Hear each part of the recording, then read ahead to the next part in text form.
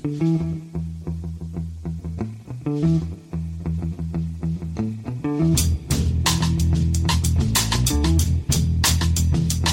and welcome to The Price of Football, the show that looks at the money behind the beautiful game with me, Kevin Day, and Liverpool University's Kieran Maguire. We're recording this just before the big kickoffs on Sunday. A lot of important issues to resolve, lot of money at stake, and more crucially, whether Palace finish ahead of Brighton. I mean, morally, we obviously are, but it's nice when the league table agrees, Kieran, isn't it? Well, it's all really we've got to look forward to from today. So I'd like to say may the best team win, but I'm far too shallow for that. Well, also you should say may the better team win, Kieran, because it's a choice of two, but that's neither here nor there. As you can tell by that grammatical correction, Kieran, I'm a donkey on the edge this morning because I woke up outraged that Ukraine didn't win Eurovision.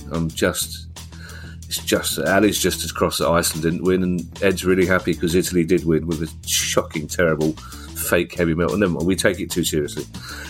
It's questions day, Kieran, but we have one interesting news story before we get into them, and it could be the first crack in the gambling dam that we have been predicting for some time. Yes, this relates to Preston North End, and they are currently sponsored by 32 Red, who are also the sponsors of Derby County, and they've sponsored some other clubs historically in the past as well.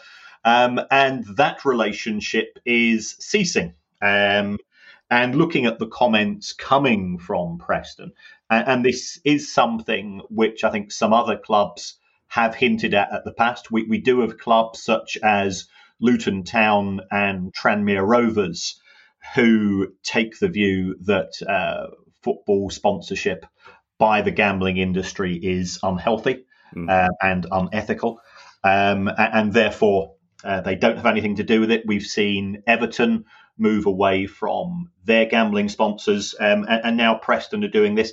And I was talking to a commercial director of a football club who said there's a case for jumping before you're pushed, because if the government brings in legislation which prevents front of shirt sponsorship, and if they do, I think actually the gambling industry will think that it's got away with an awful lot, because compared to the amount of money that the gambling industry spends on advertising on television and radio, front of shirt football sponsorship is relatively minor, and also that many of the big players in the gambling industry, the likes of Ladbrokes and William Hill and Paddy Power and so on, well, they don't have individual club sponsorship as such, so it makes zero difference to them.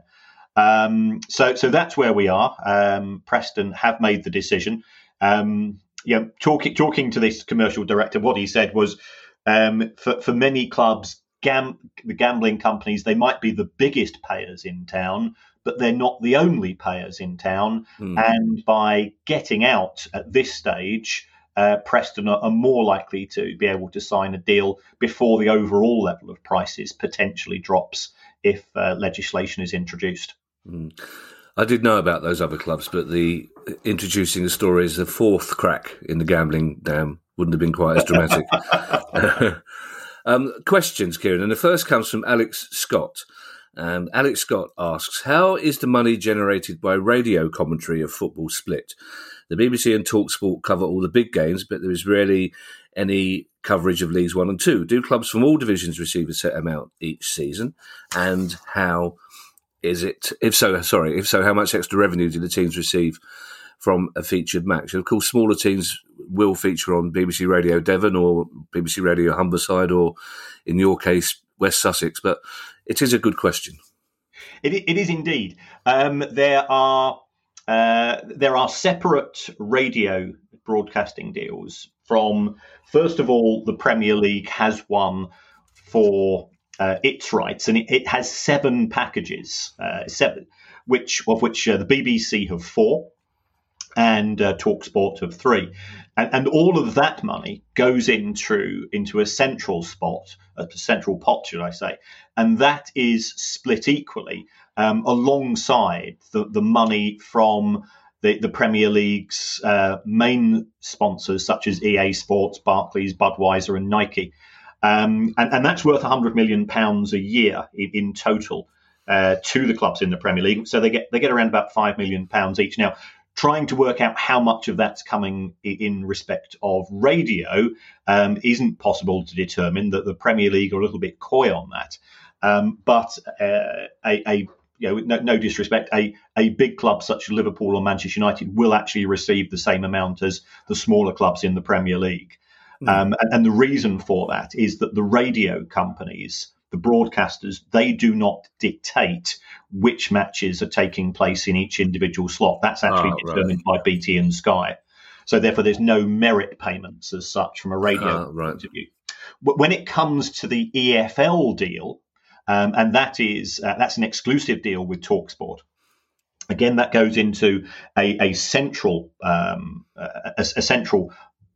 pool of money, and that is distributed. I'm having trouble hearing you.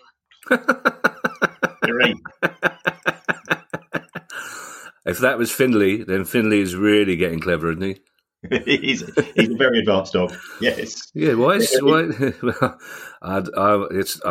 slightly sinister, the fact that is it Siri or Alexa or both. This one's Siri. All right. I know what you're like. I wouldn't put it past you to be seeing Alexa on the side as well. Yeah.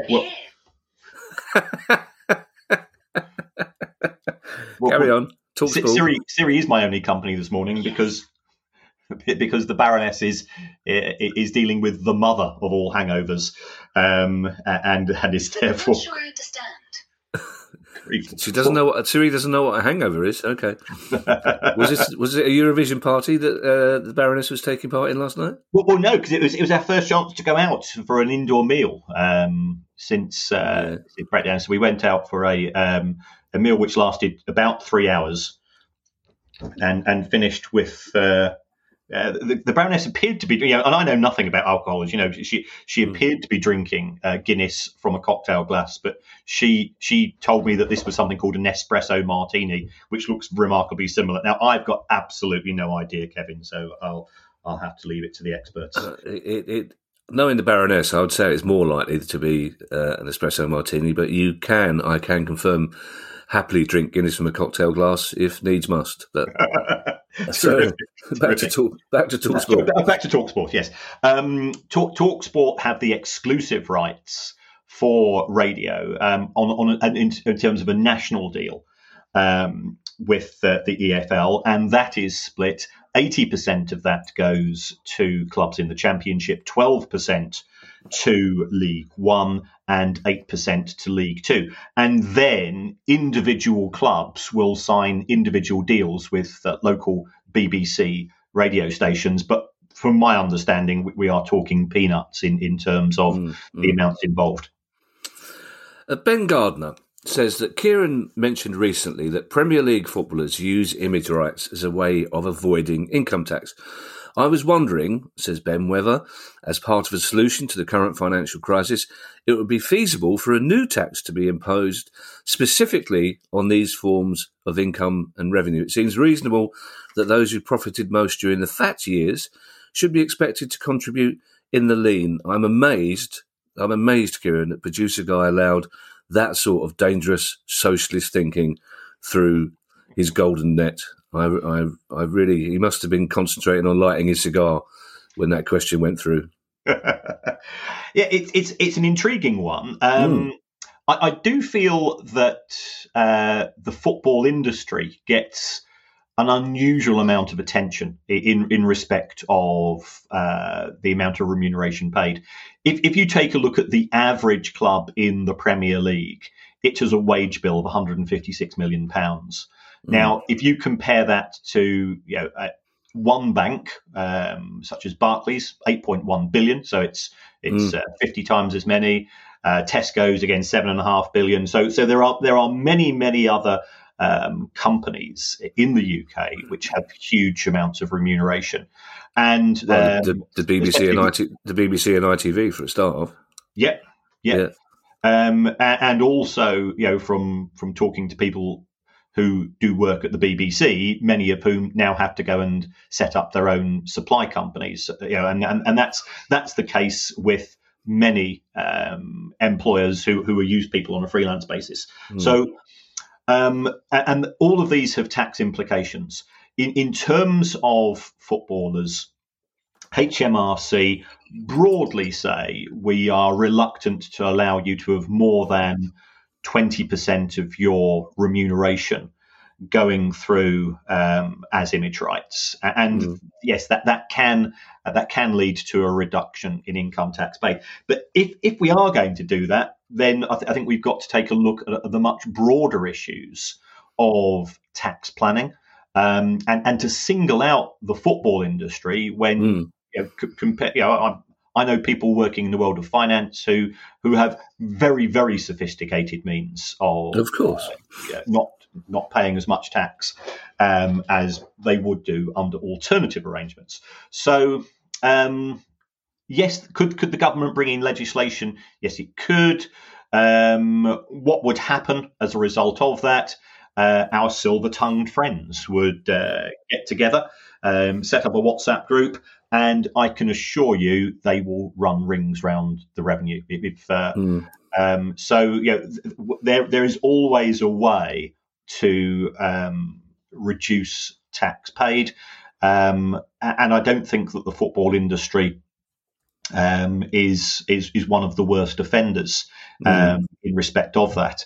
So, could it be done? Yes, but I think it would be a sledgehammer to crack a nut to a certain extent, because the much broader issue of tax avoidance on a corporate and also in terms of those. And Ben says there have been people that have profited or have been become very wealthy on the back of COVID and the pandemic.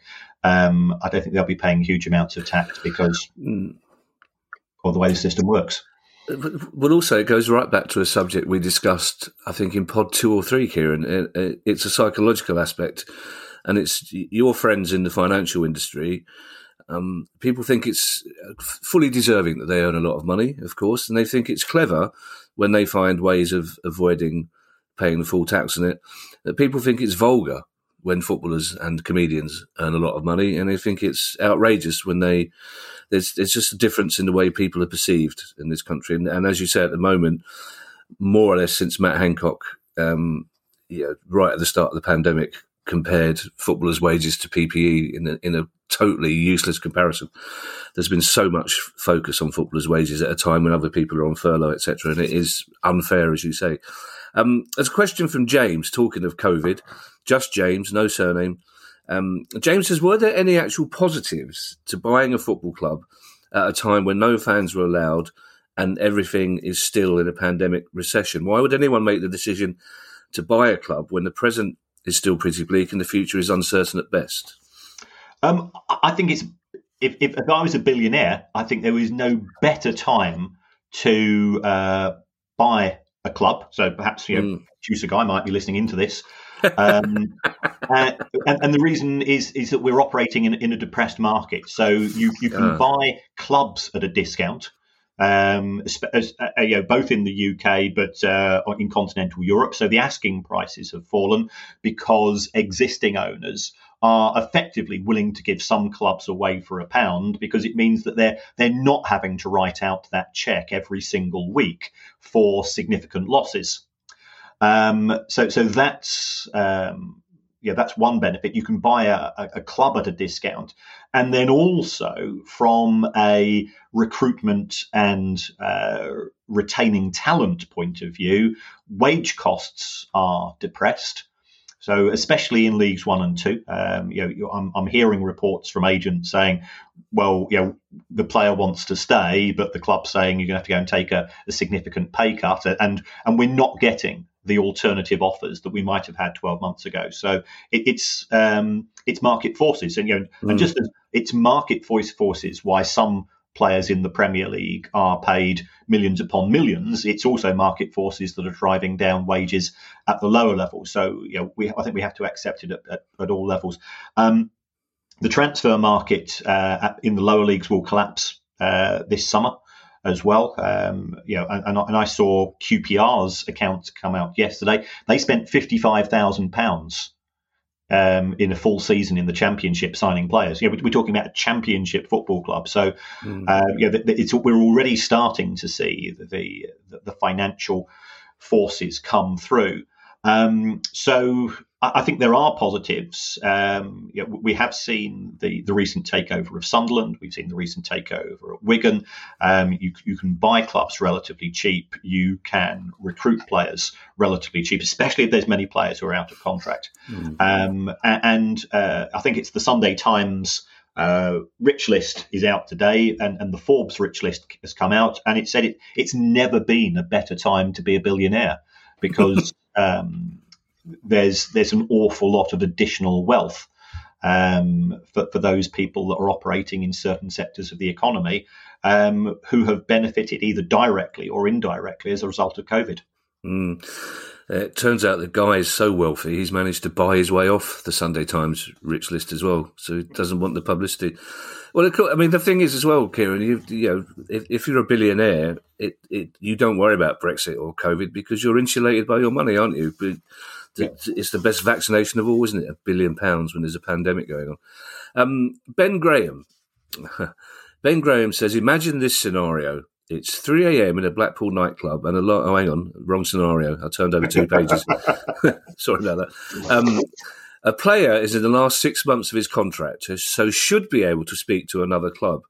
But say that player has a clause stating that once they pass X number of appearances, they get an extension at their current club. If that elusive X happens within the last month of the contract, does that then impact on their ability to sign a pre-contract agreement to join another club? I don't like using impact as a verb, but it works there. And also, I preferred the 3 a.m. in a Blackpool nightclub scenario, but we've talked privately about how that one played out, Kieran. So let's stick to, yes. let's stick to this to Ben's scenario, which is an interesting. And first of all, I know this is more legal than financial, but again, this is one of those things that we all assume that every player in the last 6 months of his contract is then free to speak to another club or do a pre-contract arrangement. Yes, well, I mean, what would have to happen under these circumstances is that the club would have to trigger that contract extension, and we've seen that quite often at Manchester United, okay. who have had players who are coming towards the end of a contract where there is a +1 option, and the club have said, well, you have played the matches, we're going to trigger that, and therefore you're now committed to the club, and that could actually, from a financial point of view, and I still feel genuinely uncomfortable about the way that we commodify football players, because we're supposed to have freedom of employment, but clubs will do this in order to protect their own interests, with the view that if you are in the final 6 months of the contract, you can effectively walk away for nothing on a Bosman by allowing the player to satisfy the conditions on the contract, triggering the contract extension. It means that the player might still leave in the summer, but this time the club gets a fee. So it is an intriguing scenario, but it would effectively prevent the player from being able to walk away in the summer and get a higher signing on fee from the next club, assuming, of course, that the player is the suitable caliber that he's going to be in demand. There will be many players, I can assure you, again in the lower leagues, who would be absolutely delighted if the club had triggered these conditions in contracts, because it gives them certainty. And remember that we're talking about young men, many of whom have young families and mortgages and so on, just like many other young people, and it gives them a greater degree of certainty going forwards in terms of their own personal circumstances. There's going to be an awful lot of players scrabbling around for relatively few positions over the course of this summer. James Rushmore has a question on a similar theme. And James says lots of clubs loan players with an option or obligation to buy. For example, my club, Norwich City, have an obligation to buy Ben Gibson and Dimitris Giannoulis. Now they're in the Premier League. But what would happen if they simply decided to ignore that obligation? They would get their arses sued, I think, is the technical phrase for this. What would happen is that the original club would say this is an issue. we've got a contractual obligation. You've failed to do this. It would probably report them either domestically to the Football Association, the Premier League, or the EFL, and on an international basis, it would report them to FIFA. So I think there would be consequences. And also, I think the club itself would suffer reputational damage. Why sign up a player with a loan to effectively forced to buy on the basis of promotion if this club has a reputation for weaseling out of deals? The word would get around. And it wouldn't happen for a club like Norwich anyway, who in my view are one of the most ethical clubs. Yeah. In football in the UK. I suppose you could get some championship clubs who put a clause like that in the contract, not 100% expecting to get promoted, and then it comes as a surprise to them. But then I suppose they can't argue they haven't got the money because they've just been promoted, so they've got 140 million quid, haven't they? Yeah. I mean, we saw it at Brighton where we loaned Anthony Knockhart to Fulham. Yeah. Fulham got promoted and they clearly didn't want him, but they had to go and buy him under the circumstances. And then he relatively quickly after that was loaned out to another club in the Championship. So it's a way of providing some protection for clubs that have just been relegated or who are in the Championship. That the worst case scenario is you pay a loan fee, and the comfort factor is that if you do get promoted, yes, you've got to go and pay some money out, but the chances are you can then start to move this player on yourself. Yeah, I still don't. I haven't forgiven Anthony Knockhart for that lucky goal he scored at Selhurst when he beat two players and curled it in from 25 yards. We thought it was a fluke as well. Yes. I did that when I was doing handstands around the ground. Ed Payne has an old school club. I got quite nostalgic when I read this, Kieran, because as I say, it's a proper old school club question. Ed says, as a Villa fan, when was the last time the club made a profit? We made losses every year under Lerner and nearly went bust under Z, so I reckon it must be 20 years since we made a profit. Is that some sort of record? Now, Kieran, I bet you loved researching this, didn't you? Oh, I was in absolute heaven. I was like a pig in muck going through this. Well, first of all, Ed is absolutely correct. The last time that Aston Villa made a profit was in 2001. Wow. And they made a profit for the whole year of £138,000. Wow. Since then, they have lost money every year, and their average losses for the last 20 years per week, £588,000. £500,000 a week for 20 years when they've spent the vast majority of that time in the Premier League. Which is, it's incredible numbers. And that, Randy Lerner, Tony G, and also the new owners. I mean, the new owners have certainly backed the manager, and Villa's losses are significant. So I think it's a really, first of all, it's from my point of question, I absolutely love researching this, but it's further evidence that the Premier League being paved with money for all concerned is a myth. Certainly, there will be major beneficiaries who tend to be the playing talent, and I've always said I'm all in favour of young men earning large sums of money coming from working class backgrounds. What's not to like? I have no issue with that whatsoever. But the idea that the Premier League is full of profit as well is not the case. Well, you've answered my question already, which again shows how we're getting too close, because that's my one backup question. So they're going into a third season in the Premier League and we still can't expect them to make a profit. It's so counterintuitive, isn't it? Well, it would be if I'd been doing this pod for 18 months, because certainly 18 months ago you would just go, well, of course they'd be making a profit. They're about to go into the Premier League for the third time. Yeah, it's Sir Alan Sugar's legendary prune juice comment. It has never been truer, in the sense that as soon as additional revenues come into a club, then either the existing players and their representatives say, "Well, hold on, we're the major, we're the reason why people watch football. So therefore, we give a bit more money. And also, when you're recruiting players, their representatives will say, "This is a Premier League player you're signing, so therefore, the expectations are X point X million per year for my client because that's the going rate." And the club, if they don't sign the player, somebody else will on a fairly similar wage level. So it is certainly at the Premier League level. The balance of favour, and you worked in HR yourself. You know that there's in any negotiation, one party is normally in a stronger position than the other. In the Premier League, it's still leaning towards the players, whereas in the lower leagues, I think it's now switched towards the clubs. Hi, I'm Steve Lemack, and every week I'm joined by Music Ally's Head of Insight, Stuart Dredge, on The Price of Music, the weekly podcast all about the money behind the music industry.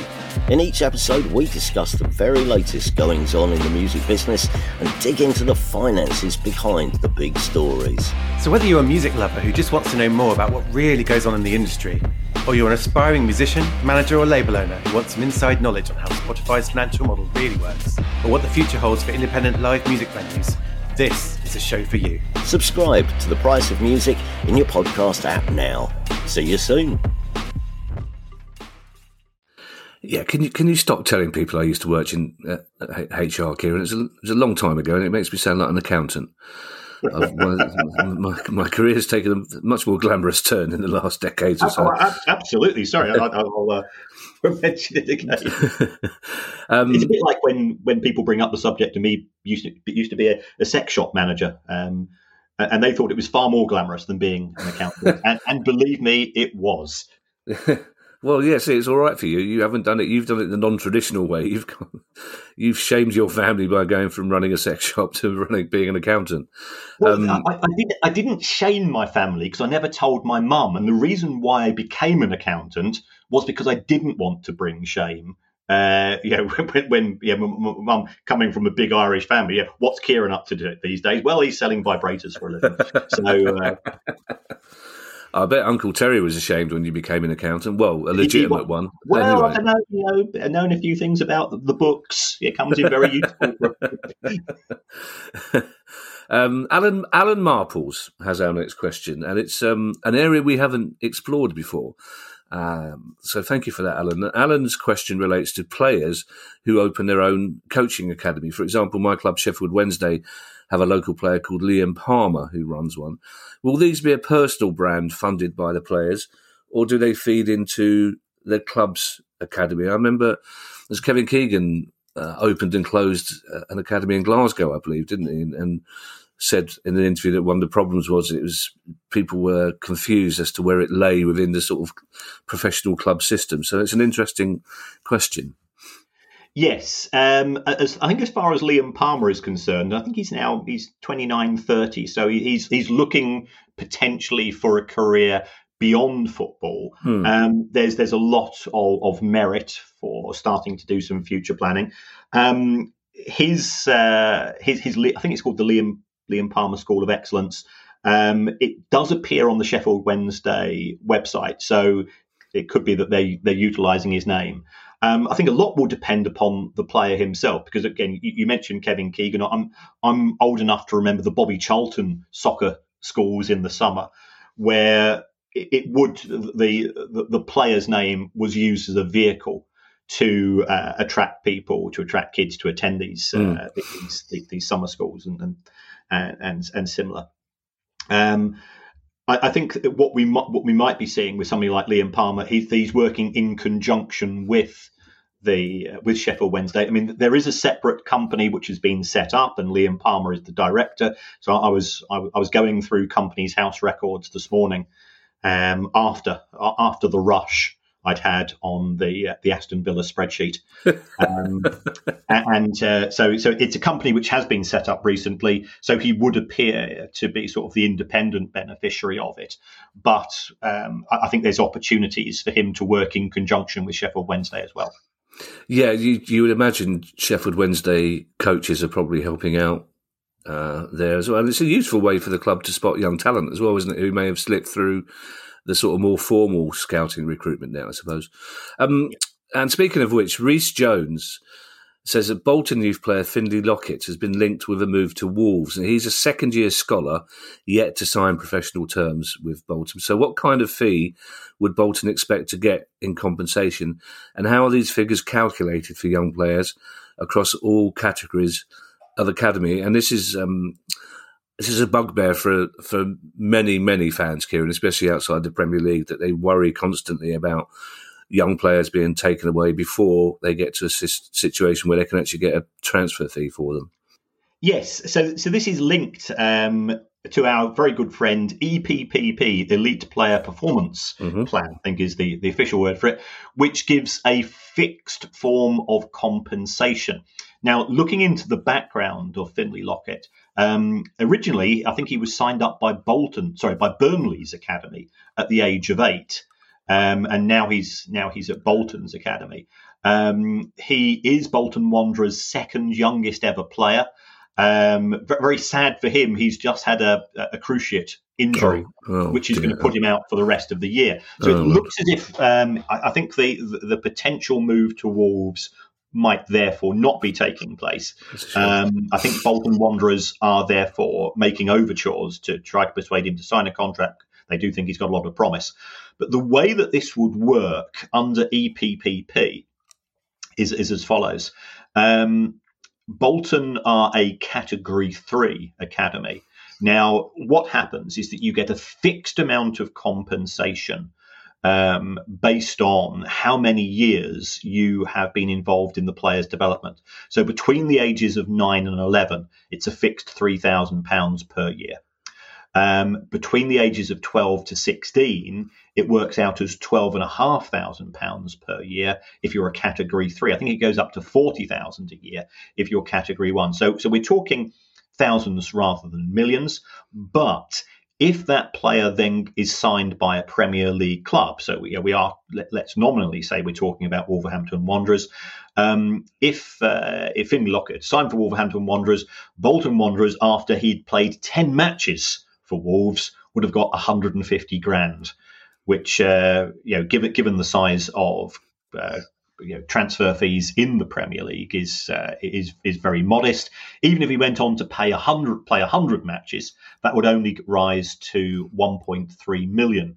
So EPPP is quite controversial because when it was introduced, it was seen at the time as a take it or leave it offer from the Premier League. We're going back quite a few years. Quite a few clubs have closed down their academies because they feel that the costs of developing players, they're not going to recover if the player moves on to a more senior club. Because the levels of compensation are inadequate. So it's a very sensitive issue, and it certainly causes a lot of aggravation. And I know, Crystal Palace, historically, you've got the John Bostock issue. Yes. And we can understand. EPPP was supposed to give clarity rather than going to an independent tribunal. In respect of the level of compensation. But it does look as if the levels are certainly skewed towards the club that's doing the recruiting rather than the club that's doing the development at a young age. One of the great what-ifs, John Bostock, he was a fantastic young player. It's really, we were discussing this, we're going tomorrow night to Selhurst Park for the under-23 playoff final. We were there last Monday for the semi-final, for want of a better word, and it's all very, really good, talented young players. But 4 or 5 of them we will probably never see again, which is kind of heartbreaking because they look brilliant to us, but they're not quite brilliant enough to make that level of football. And talking of Wolves, I guess it won't be too many pods before we're talking about how much Nuno Espirito Santo's new club is paying him wherever he goes, be that Tottenham or Madrid. Simon Plum says, as an Arsenal fan, I'm used to seeing players run their contracts out and leave for free. I don't blame the club. That's very good of you, Simon. I don't blame the club because if you offer him a better contract and he refuses to sign, what can the club do? But if the trend continues of players running down contracts, will this not, in theory, drive transfer fees down, as clubs will become reluctant to risk no resale value? It is a consideration, but what we are seeing clubs doing is that when a player reaches normally the last 2 years of his contract, then there will be the start of negotiations.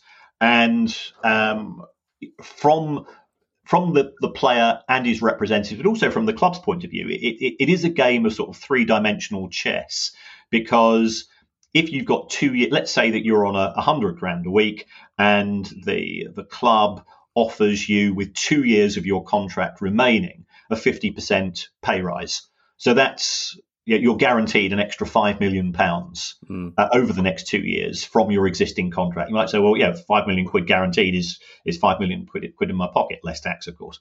The alternative is that you play hardball and you start to run down the contract. Now, during that period, you could suffer a loss of form. Think about Alexis Sanchez. What happened to him? Yeah. You could have a career-ending injury.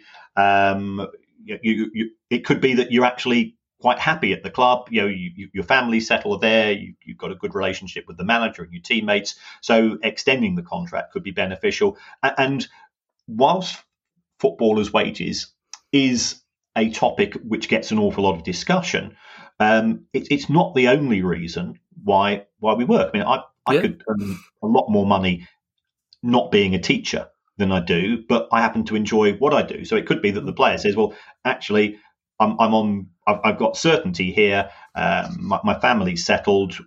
And I've got the opportunity to stay here longer. Why not take that? If we take a look at the likes of Ross Barkley, I think he sort of illustrates the issue that Simon raised. He potentially could have signed for Chelsea in August 2017 for £35 million. He was then in the last 12 months of his contract. He signed 6 months later for £15 million. So clubs are aware of the deterioration in the value of a player in that last 12 months. So that's why they are always keen to have players with at least 2 years remaining on a deal. But the player is perfectly entitled to say no. And then we just have to see how things develop. You could always stay a teacher by daycare and then go back to running the sex shop at night, Double Bubble, which I believe is one of the products you use to sell in the sex shop. Yes, 30% discount using the code word price of football. Yes, but sadly, no shaving products anymore. We've been binned. Yeah? We've been binned, haven't we? We have been binned, yes. It's slightly embarrassing being binned by a genital shaving product. Yes. It's not one of the highest points in either of our careers, really. Being sacked off by Manscaped that sounds wrong in all sorts of ways, doesn't it? Our penultimate question comes from Samiran Colbert. Apologies if it's pronounced Samiran Colbert.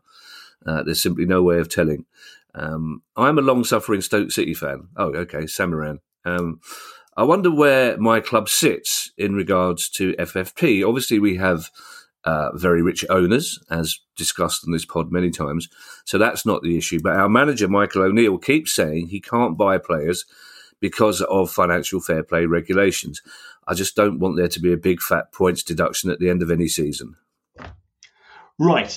In terms of Stoke City, when they were relegated from the Premier League, the way that financial fair play works is that you're assessed on a rolling 3-year period. So for every year you've been in the Premier League, you're allowed to lose £35 million, and every year in the Championship, it's 13. So the first year in which Stoke City were in the Championship, in the EFL, they were allowed to lose £83 million over 3 years.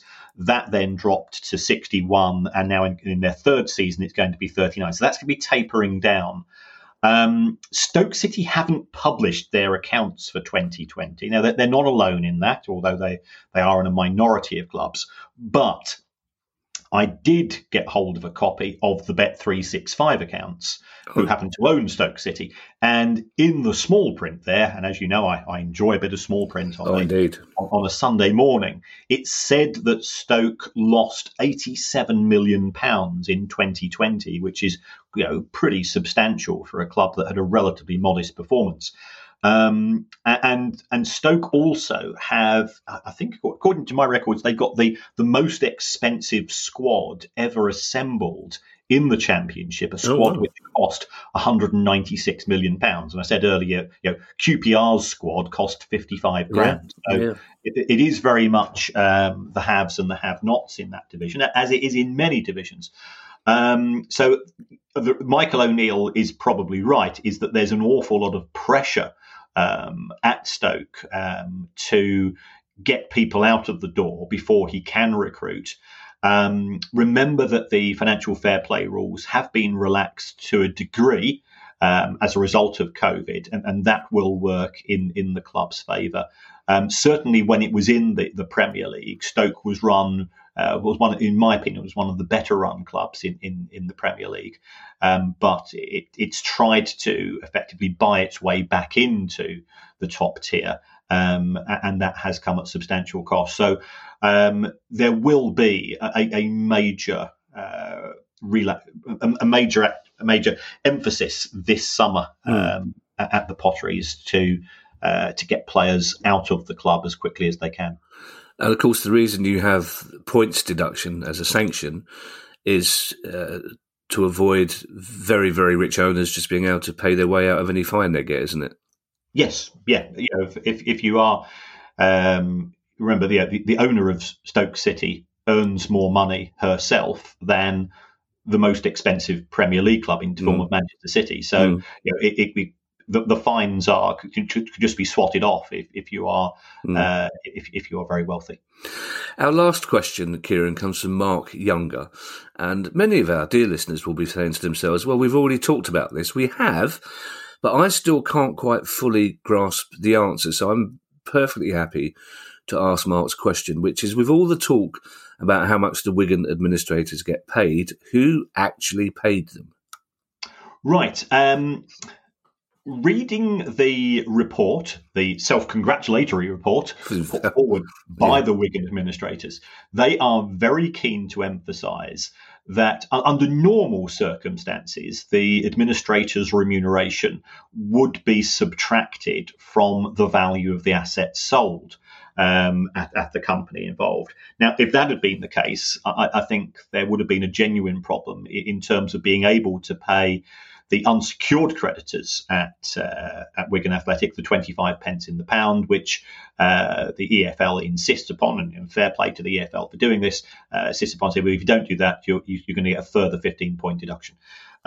It looks as if, from reading the small print, that there are other connected companies to Wigan Athletic, and the administrators' pay is coming from those and other clubs connected to Al Young, the mysterious owner of the club, who first of all, it's never been explained the rationale he had for buying the club.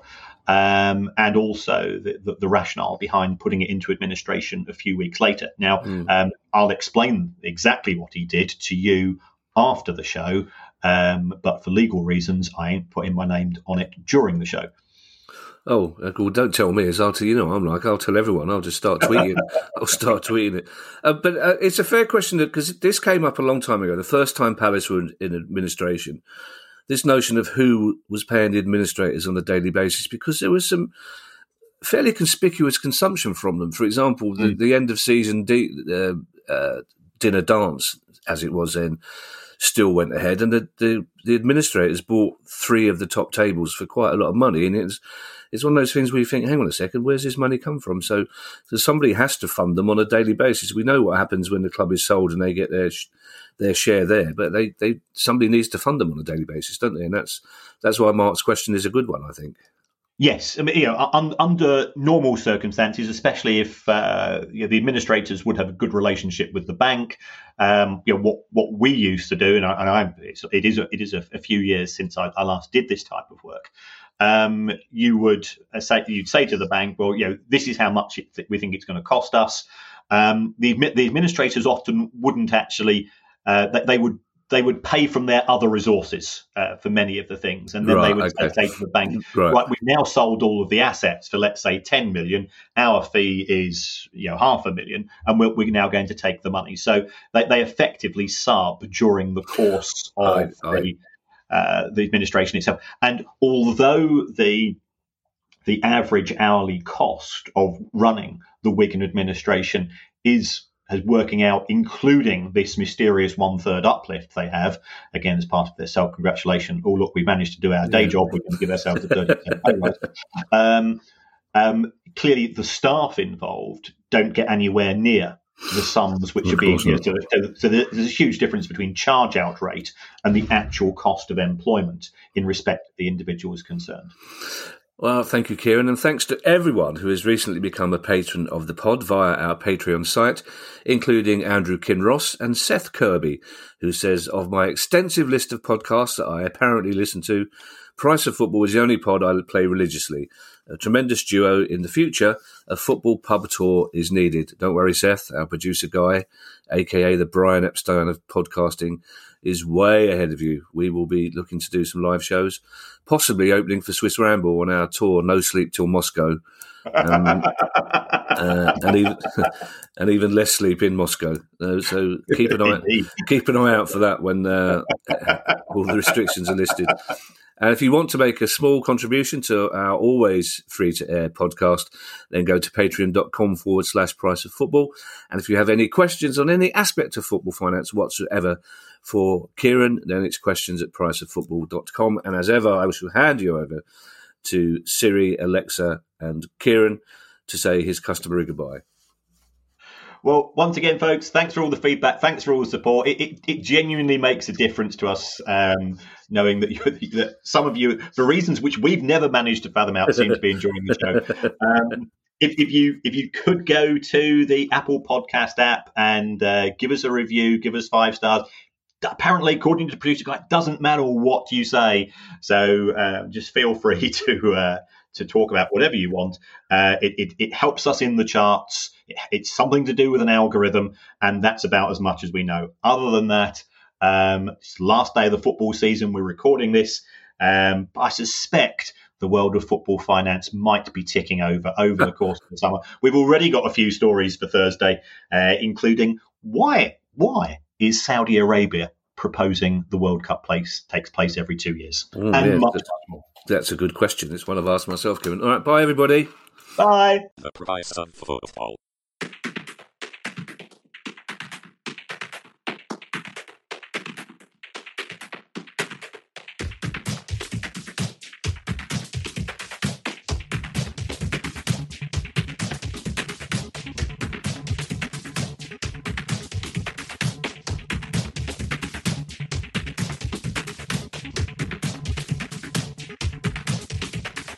The Price of Football.